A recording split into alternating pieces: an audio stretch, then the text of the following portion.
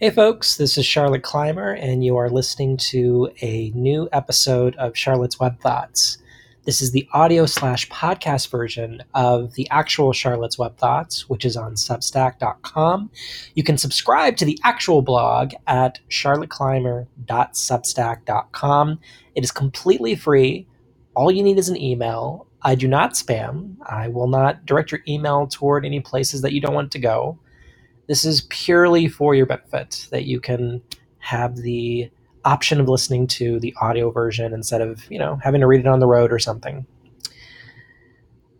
September 11th, 2021, when bronze yields to water and salt.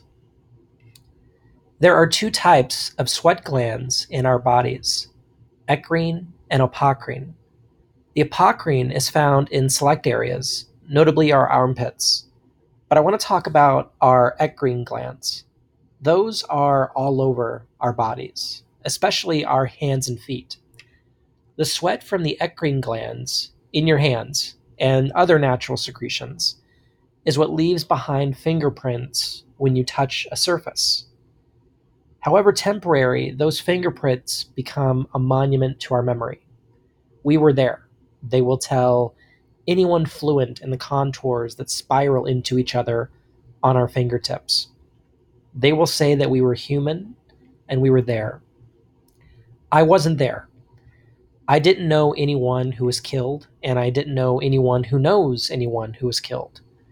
I was 14 and a high school freshman in Central Texas, and over 1,700 miles away when it happened.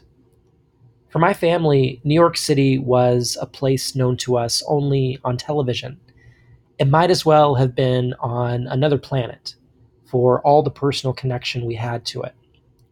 We were sad, we were scared, but we weren't personally affected like the grieving people we saw on television for weeks after that, tearfully pleading direct to camera, begging those of us watching to let them know if we had seen their loved one. I will not pretend to understand how it must feel to grapple with personal tragedy inextricably linked to national tragedy, to be regularly reminded that the most vulnerable you have ever felt is somehow overshadowed by the most vulnerable the country has ever felt. But I do know something about remembrance, which I strongly believe is a form of prayer. At the 9/11 memorial in New York City, there are two pools in place of where the Twin Towers once stood. And surrounding both are 152 bronze panels displaying the 2,983 names of those killed in the September 11th attacks and the 1993 bombing of the World Trade Center. The names have been arranged with profound consideration. After the input of surviving families, about 1,200 of those requests were received. Designers used an algorithm to present meaningful connections in the proximity of names. Folks who worked together, lived together, died together, their names are now displayed together. I say this to emphasize the blamelessness of what you see when you look closely. How some names, because of their positioning, most convenient to a visitor paying their respects and wishing for a tangible moment, these names have been touched hundreds of thousands of times, maybe millions of times. And because of that, certain names have the edges of their bronze letters worn into a soft golden hue, the bronze yielding to the sweat of the fingertips of the countless people who simply want to remember and reflect, whereas other names, particularly those in the top row, aren't nearly as worn, their letters still looking quite bronze around the edges.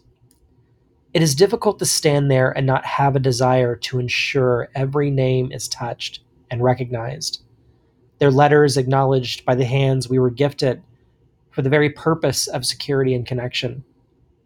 On panel S66, you'll find Mohammed Salman Hamandi, a 23-year-old EMT and police cadet who ran toward the Twin Towers after the planes hit, seeking to help those in need.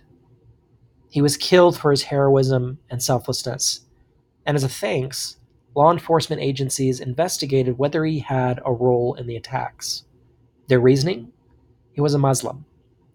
On panel S18, you'll see Father McCall Judge, a Catholic priest and widely beloved chaplain for the New York City Fire Department. He was a gay man and made clear his own views on homosexuality. He said, quote, "Is there so much love in the world that we can afford to discriminate against any kind of love?" Unquote. On panel S72, there's U.S. Navy sailor Marcia D. Ratchford, an information technician who worked at the Pentagon. After the Twin Towers were hit, she called her husband to let him know and tell him she loved him. That was their last conversation. Nearly 3,000 names cut into bronze, and as you pass each panel, the desire to touch every name and let them know you, a stranger, are thinking about them is overwhelming. The word perspiration is derived from the Latin perspirare, which means to breathe through. Our fingers breathe with life, and in the small way that we can, we reach out with our hands to touch a name and remember a soul with loved and worn edges.